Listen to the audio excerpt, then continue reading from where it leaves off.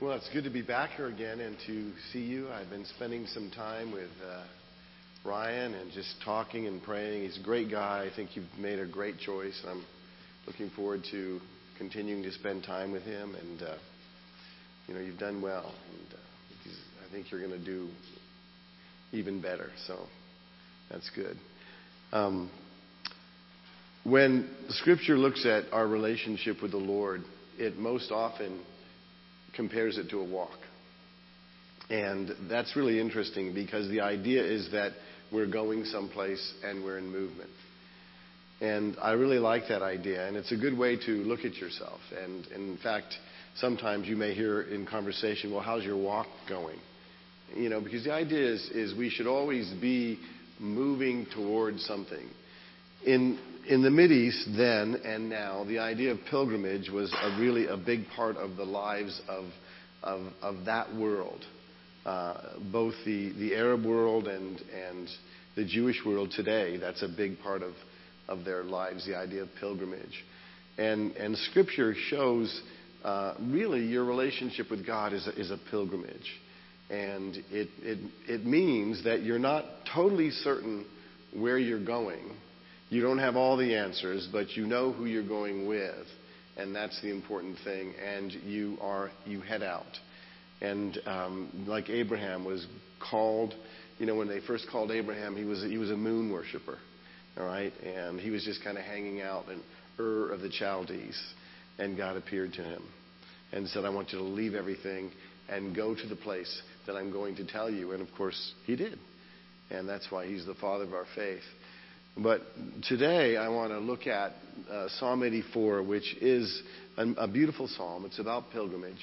And really, in it contains the essence of your walk with God. And it'll show you how to walk with God. The beauty of the Old Testament is that it's a physical example of spiritual truth. What's worked out physically in the Old Testament is worked out spiritually in the Old Testament. For example, the Scriptures in the New Testament don't really say a lot about worship except for the book of Revelation. There's a few scattered verses in the epistles. Jesus has one or two comments. Well, the reason why is because we can look in the Psalms and see, that's what worship is about. It's the same thing about spiritual warfare. You know that it's real. Paul says, put on the armor of God. He says, stand firm. Be sober-minded. But he doesn't really show you how to do spiritual warfare because that's what the book of Joshua is for. Okay, the church, when the church wants to build and you want to build the church, the Scripture just says you are a building and build each other up. But it doesn't tell a lot about how to do that. Well, that's why you have the books of Ezra and Nehemiah. And I could go on and on because they contain a physical example of spiritual truth. And so today we want to look at your pilgrimage, and hopefully it will help you to be excited to wake up tomorrow morning and be on pilgrimage. And before we do, let's pray. Gracious Heavenly Father, we thank you and we welcome you into this place where you come to knit us together as living stones so that we can rise up and be a temple that you dwell in by your Spirit. We thank you that, too, you have called us to be kingly priests, to be royal priests, to offer spiritual sacrifices. And, Lord, we thank you for the honor of being chosen and made into spiritual priests by the blood of Jesus Christ on the cross. Father, I thank you for this church. I thank you for the good work that you're continuing to do here. For the way you're causing people to grow and to lay hold of you and to walk in faith. Father, I thank you for Ryan. What a great and godly choice to be the pastor of this church. And we pray, God, that you'd continue to give him a vision for you first, and then for what you desire for this place. And that, Lord, all of your people could encourage him to walk in who he is. And we pray, God, that you would knit the leadership together with great bonds of like-heartedness and like-mindedness. So this could be a place that continues to bring you glory and honor and praise. And Lord, we pray now that the words of my mouth and that the meditations of our hearts would be pleasing to you, Lord God, our strength and our Redeemer. In Jesus' name we ask these things. Amen. Well, if you open up to your Bibles to Psalm 84, or you can just turn in your outlines if you have them. There are 3 blessings in this psalm that talk about the blessings of pilgrimage. And the first one is the blessing of dwelling. You'd think that's kind of strange that we're talking about pilgrimage, but the first blessing is the blessing of dwelling. And it's really the most important one because every pilgrimage has a place where you want to end up. All right? A pilgrimage just doesn't go on forever and ever. You always end up, the pilgrims ended up in America. Okay? And so you always have a destination.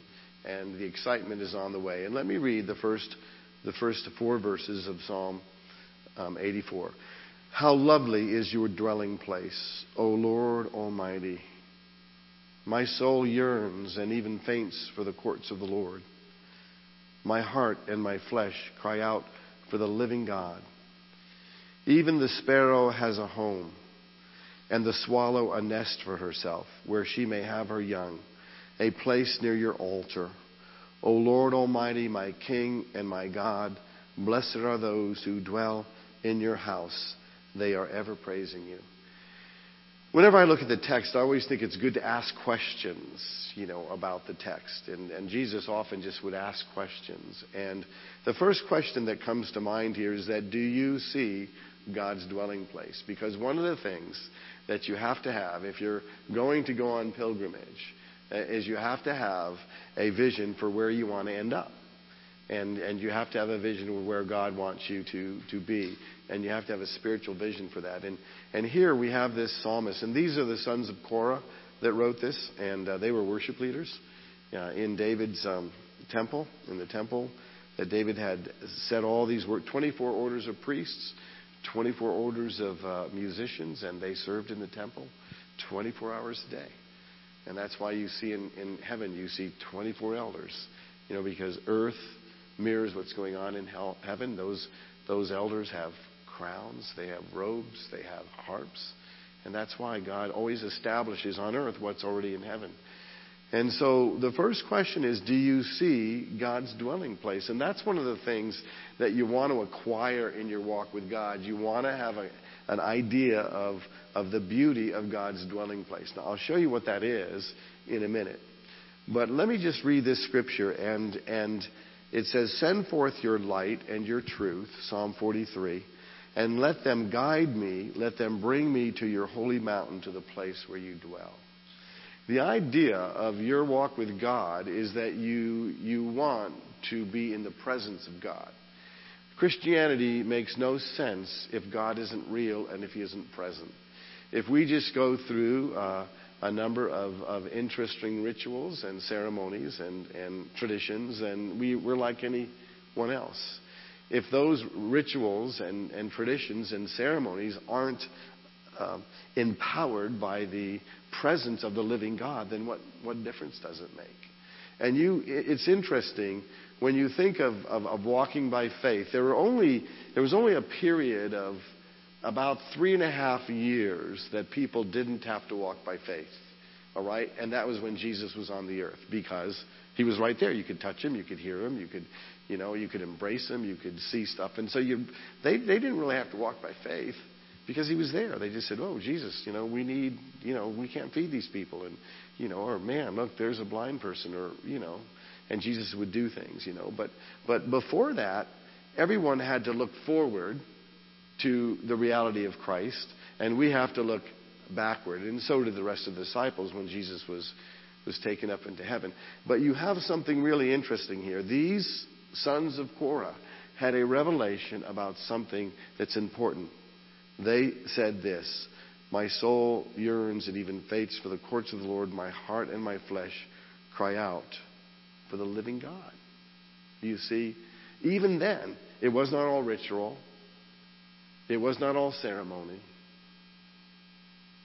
It was a sense that they knew that God was alive. And if you don't have a sense that your relationship with God is vibrant, is alive, that you hear His voice, that you meet with Him, that you see Him at work in His kingdom here, then something's wrong.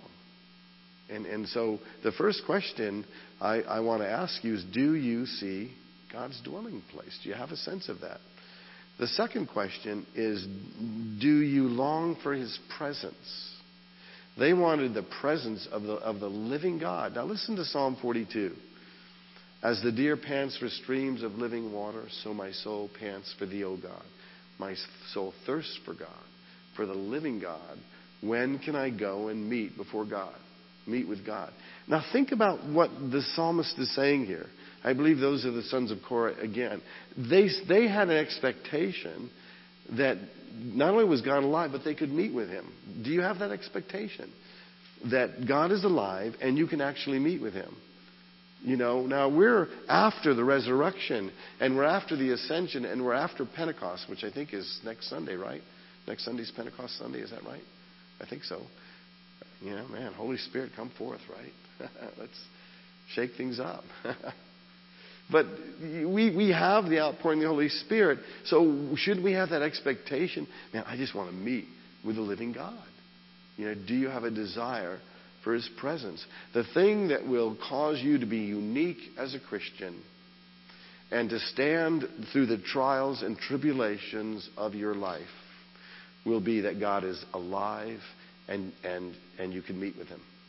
And you know when you have, and you know when you don't. You know the difference. And if you're not doing that, then you have to ask yourself the question, do I long for the presence of God? Man, I want God's presence. And when I get up tomorrow and I open the Word and when I go off into life, I want to experience His presence. I'm thirsty for that. You know, thirsty for that. My devotional life has to be better than anyone's devotional life in the whole church, because you know what? They depend on me to preach a word from the Word that sustains the weary. And so I've got to be close to God. I can't just study to study. You know, it won't work. Now listen to this. This is David. O God, You are my God. Earnestly I seek You. My soul thirsts for You. My body longs for You in a dry and weary land where there is no water. Wow, do you get that sense that David had this vision of God, that He was alive, that He was real? Now, Jesus wasn't walking the earth. They didn't even have the Holy Spirit dwelling in them. The Holy Spirit would come upon someone from time to time, you know, but they didn't have the indwelling Holy Spirit until Pentecost. And so yet David wanted the presence of God. He just wanted that sense that God was there and that He was real. And then look what he says next. I have seen You in the sanctuary and beheld Your power and glory. Ha! Wow. David saw God in the sanctuary and beheld His power and His glory. What does that mean? Well, I think it means it's what it says. David had a sense, a vision, whether it was, I don't know if it was physical, but he knew that God was real, and he saw His glory, and he saw His power, and because David thirsted, he was given what he wanted. That's why God says that David, man, made some super mistakes. You know, he made the worst ones: murder, adultery, pride. I mean, can't get any worse than that. You know, maybe a little worse. You know.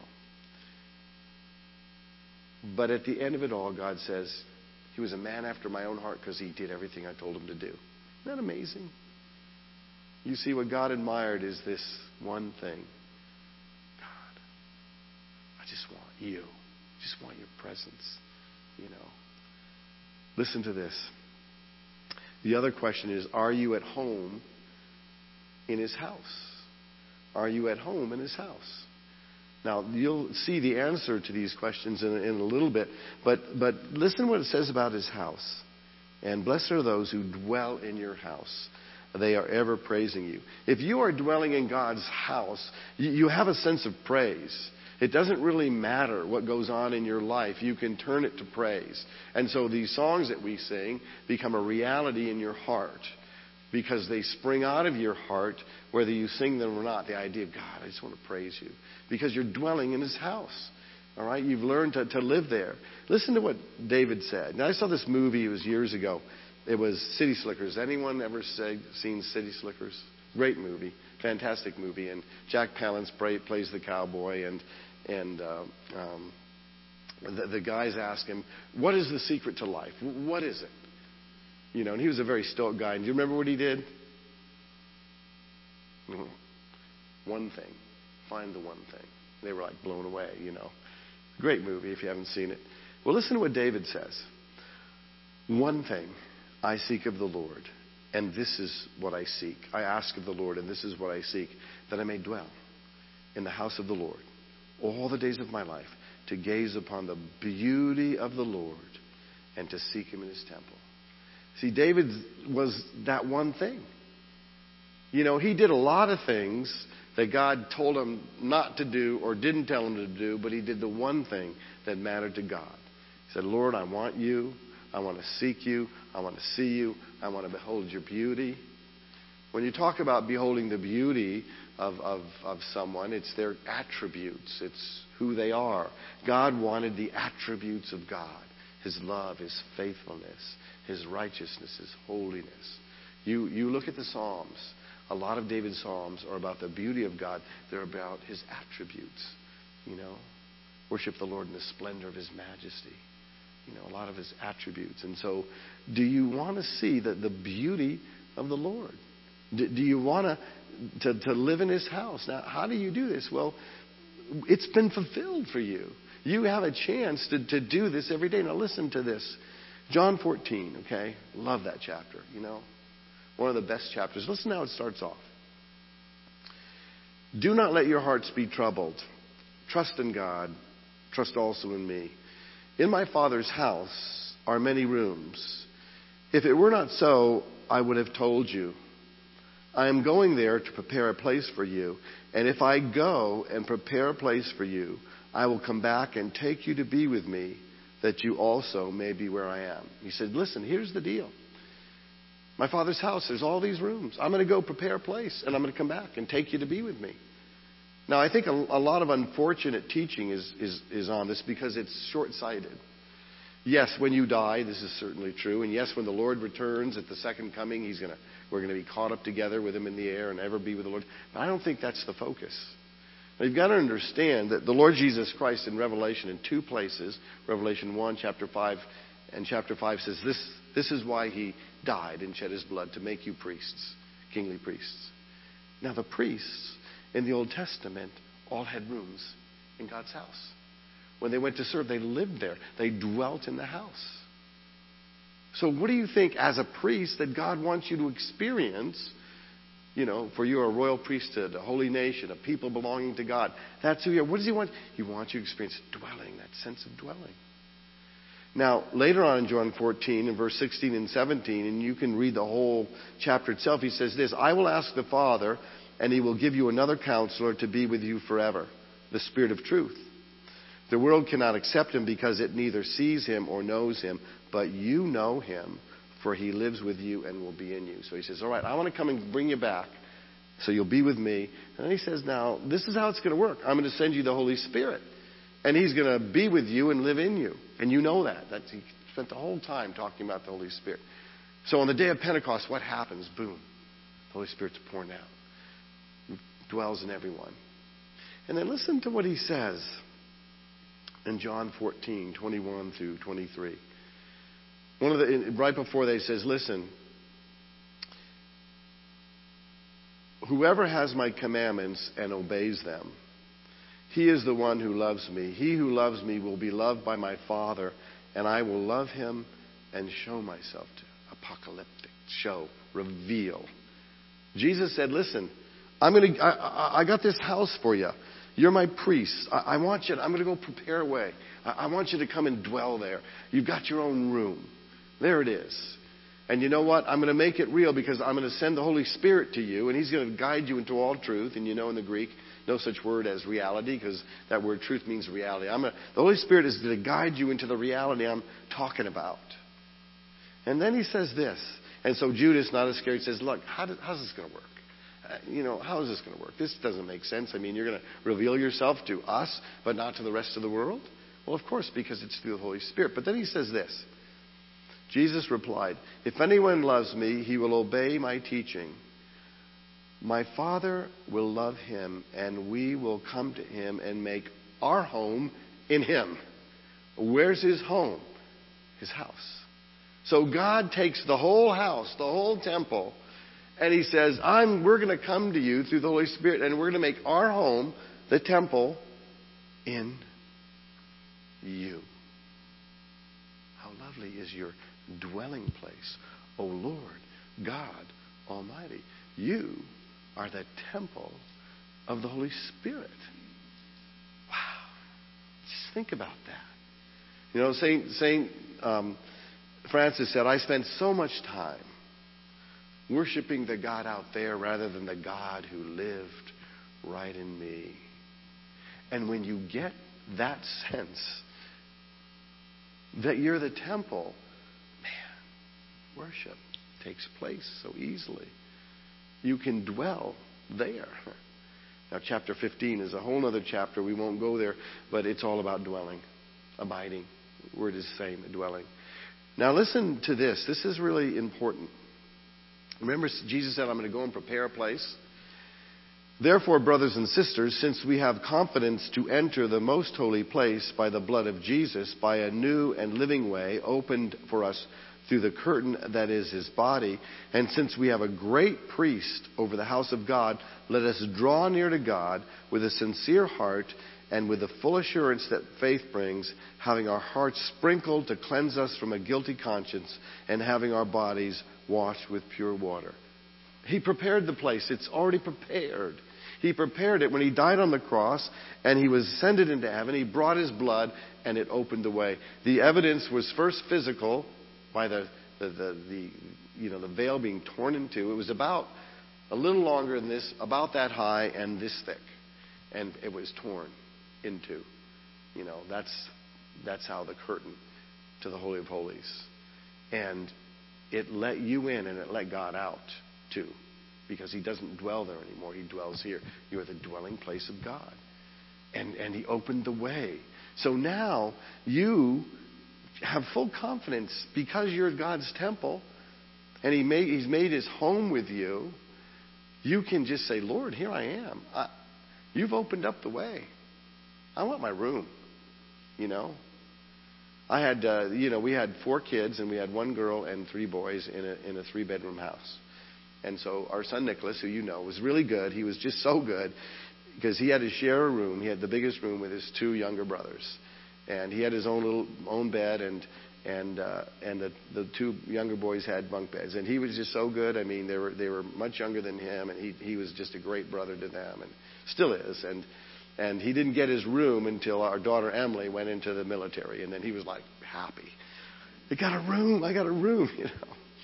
And it was funny. And as each one moved out, then Jesse, our second oldest one, he got Nick's room. And so, it's having your own room in God's house. What a privilege that is. Do you take that? For we do not have a high priest who is unable to sympathize with our weaknesses, but one who has been tempted in every way just as we are, yet he did not sin. Let us then approach God's throne of grace with confidence so that we may receive mercy and grace to help us in our time of need. Wow. So that's where God wants you to go in your pilgrimage and in your walk with God. This is what your experience that God wants. He wants you to be in the house. He wants you to dwell there. He wants you to see his beauty, to see his majesty, to behold his power and glory. Man, don't you want some, oh my goodness, I really see God's power and glory in you. I see it. I see it in your walk with God that you're powerful. When you minister, people are changed. When you pray, stuff happens. Don't you want to see God's power and glory in your temple, in this house? God's longing for a church where the people say, man, God, I'm in my room. I'm dwelling there. I want to see your power and your glory. Now listen, David said, this one thing I ask and I seek. Seek out your room. Seek out the house of the Lord. You know, it's not when you die and go to heaven. That'll be great. But you got to live, a few more years here. Don't you want it to be, walking in victory, not just existing with problems? Wouldn't that be nice? Well, the second blessing is the blessing of strength. And if you dwell in the house of God, if you dwell, you're going to be strong. Blessed are those whose strength is in you. Don't you get a sense that if you learn how to dwell, you're going to be strong? And then listen to what it says. See, you can't start your pilgrimage unless you go from a place first. You've got to go from a place, because the pilgrims, when they started out, they went on these 3, ships, Nina, the Pinta, the Santa Maria. I think those were what they were. And they were filled with all kinds of supplies. They were filled with maps. They were filled with everything. They went from a place to a place. And they were empowered. Same with Columbus when he came. Queen of Spain gave him all kinds of money, all kinds of ships. And see, God wants you to go out on your journey into life, having dwelt in His house and becoming strong. And listen to what it says. Blessed are those whose strength is in you, who have set their hearts on pilgrimage. Don't you like that? Set their hearts on pilgrimage. Now, literally in the Hebrew, and I like this better, in whose hearts are the highway to Zion. You got that GPS in your heart. Man, I want to go on the highway to Zion. Over and over, it talks about a highway in Scripture. And a highway is what you're to walk on. All right? It's not like these hiking trails out in the woods, which I love to do. But if I want to get somewhere, I'm not going to go on this convoluted hiking trail that wanders around. If I want to get to California, I don't even have to use a GPS. I just get on I-80 and go. When I was young, we did that. We started in Connecticut, ended up in California. We didn't have to worry about a GPS or even a map. You just go. And see, that's the way it is, the highway to Zion. Listen, where is your heart? In your heart, are you going? Now, Zion, listen, Zion is symbolic. It means the place where God dwells and makes Himself known. That's the idea. God, I want to see your presence in my world. I want to see it in my school. I want to see it at work. I want to see it. I want to see your presence. Your kingdom come. Your will be done. Man, I'm leaving the house. This has been a great house, and you filled me up with everything I need. I'm going on a journey now, and I'm going to go into the world and spread the kingdom. And look at what it says here in Micah 4:2. Many nations will come and say, come, let us go up to the mountain of the Lord, to the house of the God of Jacob. He will teach us His ways, so that we may walk in His paths. The law will go out from Zion, the word of the Lord from Jerusalem. Man, you live in the house and you dwell in the house and you experience the presence of God. You see His power and glory in your life. And you go out into the world and you go, hey, I'm going to Zion. Come with me. Let's go. We're getting on the highway. Let's go. That's evangelism. That's what evangelism is. You preach the gospel of the kingdom. You bring people into a relationship with the Lord, but it's a relationship where they get to know Him and He's real. You see? And that's what people need to see, is that God is real. He's supernatural. And He's supernatural in me. So I'm going to show you, because I dwell in the house. I dwell in the house. Listen to what the Bible is so consistent. Listen to what the writer of Hebrews says about Zion. But you haven't come to Mount Sinai with all the, special effects. So many people try to there are churches that they try to redo Mount Sinai. And they want all the special effects, and they want, the glory of God. No, the glory of God is in you. The light of the knowledge of the glory of God in the face of Christ. And the writer of Hebrews says, don't go there. You have not come to Mount Sinai, but you have come to Mount Zion, to the heavenly Jerusalem, to the city of the living God. You have come to thousands upon thousands of angels in joyful assembly. Is that where you come?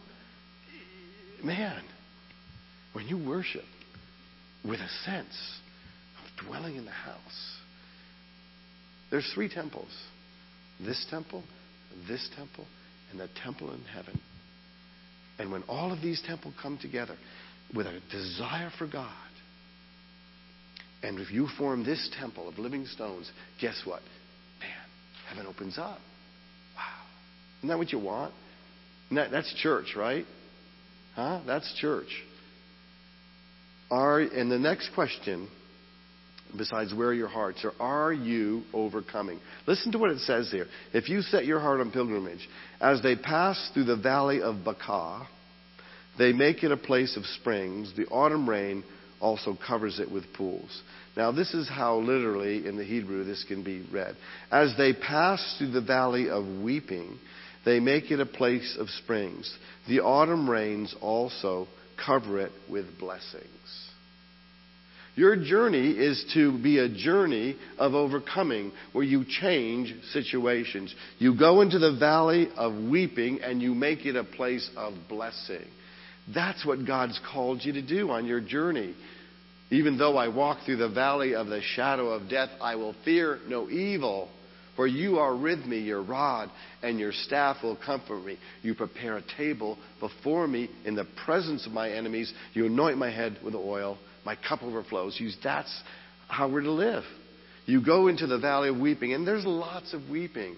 But if you're dwelling in the house, and in your heart are the pathways to Zion, God's going to lead you into these places of weeping. You're going to come across people who are going through a divorce. You're going to come across people who have lost children to drugs or alcohol. You're going to come through people who have had bad relationships that have taken advantage of them. And that is the valley of weeping. But if you're coming from the house and you're going in strength, you're going to turn that valley of weeping into a place of blessing.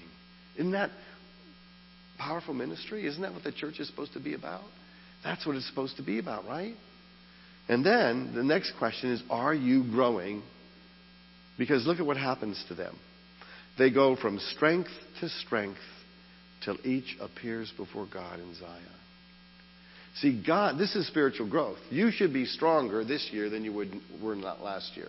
You should be stronger next year than you were this year. If you're not, something's wrong. Maybe you're not dwelling. Maybe in your heart is not the pathway to Zion. They go from strength to strength. Not from problem to problem, but from strength to strength. That's the Christian walk. The other question is, where do you appear? It says they appear before God in Zion. There's that presence. Listen to this. To him who is able to keep you from falling and to present you before his glorious presence without fault and with great joy, to the only God our Savior be glory, majesty, power, and authority through Jesus Christ our Lord before all ages now. Don't you see, and forevermore? Man, Jude is just psyched because these Christians looked back and remembered Jesus, and they had the Holy Spirit, and they said, man, God, you're able to make me appear before your presence. It's real. Whoa, God, let me just worship you. And well, the last one is the blessing of trust. And in verse 8 and 9, we'll skip that. It's, the psalmists here, they break out in a prayer for David because they are psyched because David taught them all this, and they're just appreciative. And they asked blessing upon David. But here is the last of the three blessings. Better is one day in your courts than 1,000 elsewhere. I would rather be a doorkeeper in the house of my God than dwell in the tents of wickedness. For the Lord God is a sun and shield, and the Lord bestows favor and honor. No good thing does he withhold from those whose walk is blameless. O Lord God Almighty, blessed is the one who trusts in you. And this is a trust walk. You dwell. You go on pilgrimage because in your heart are the pathways to Zion. And then you trust God along the way. And the first thing, though, is what is your perspective? Better is one day in your courts than 1,000 elsewhere. I would rather be a doorkeeper in the house of my God than dwell in the tents of wickedness. This is the idea. The priests, they were the doorkeepers. They got to say, okay, every priest got to say, okay, you get to watch over the door to the temple, and you get to decide who goes in and comes out. That's your job, all right? And you get to open it for the Lord to come in and for the Lord to go out. I mean, that's really the idea. You see, to be a doorkeeper is like a cool thing to be. That's why I'd say I would rather be a doorkeeper one day in the house of the Lord, to have that privilege, than dwell in the tents of wickedness. And then the other thing I want to ask you, who is God? It says here he's a sun and a shield. Well, we could go a long time just talking about those two things. Is God a sun and a shield to you? And then what do you receive from him? Grace, glory, no good thing. But here's the deal. He bestows favor and honor. No good thing does he withhold from those whose walk is blameless. There we have. You have to have a blameless walk. What does that mean? What does it mean? Listen to this. First of all, in Genesis 5:24, Enoch walked with God, then he was no more, because God took him away. Man, I love that verse. Walk with God so that you become no more, and God takes you away. I have been crucified with Christ. No longer I live, but Christ who lives in me. And the life I now live in this body, I live by faith in the Son of God, who loved me and died for me. Are you willing to become less so God can become more? Enoch walked with God. Then he was no more because God took him away. I love that. And the second thing, when Abram was 99 years old, the Lord appeared to him and said, I am God Almighty.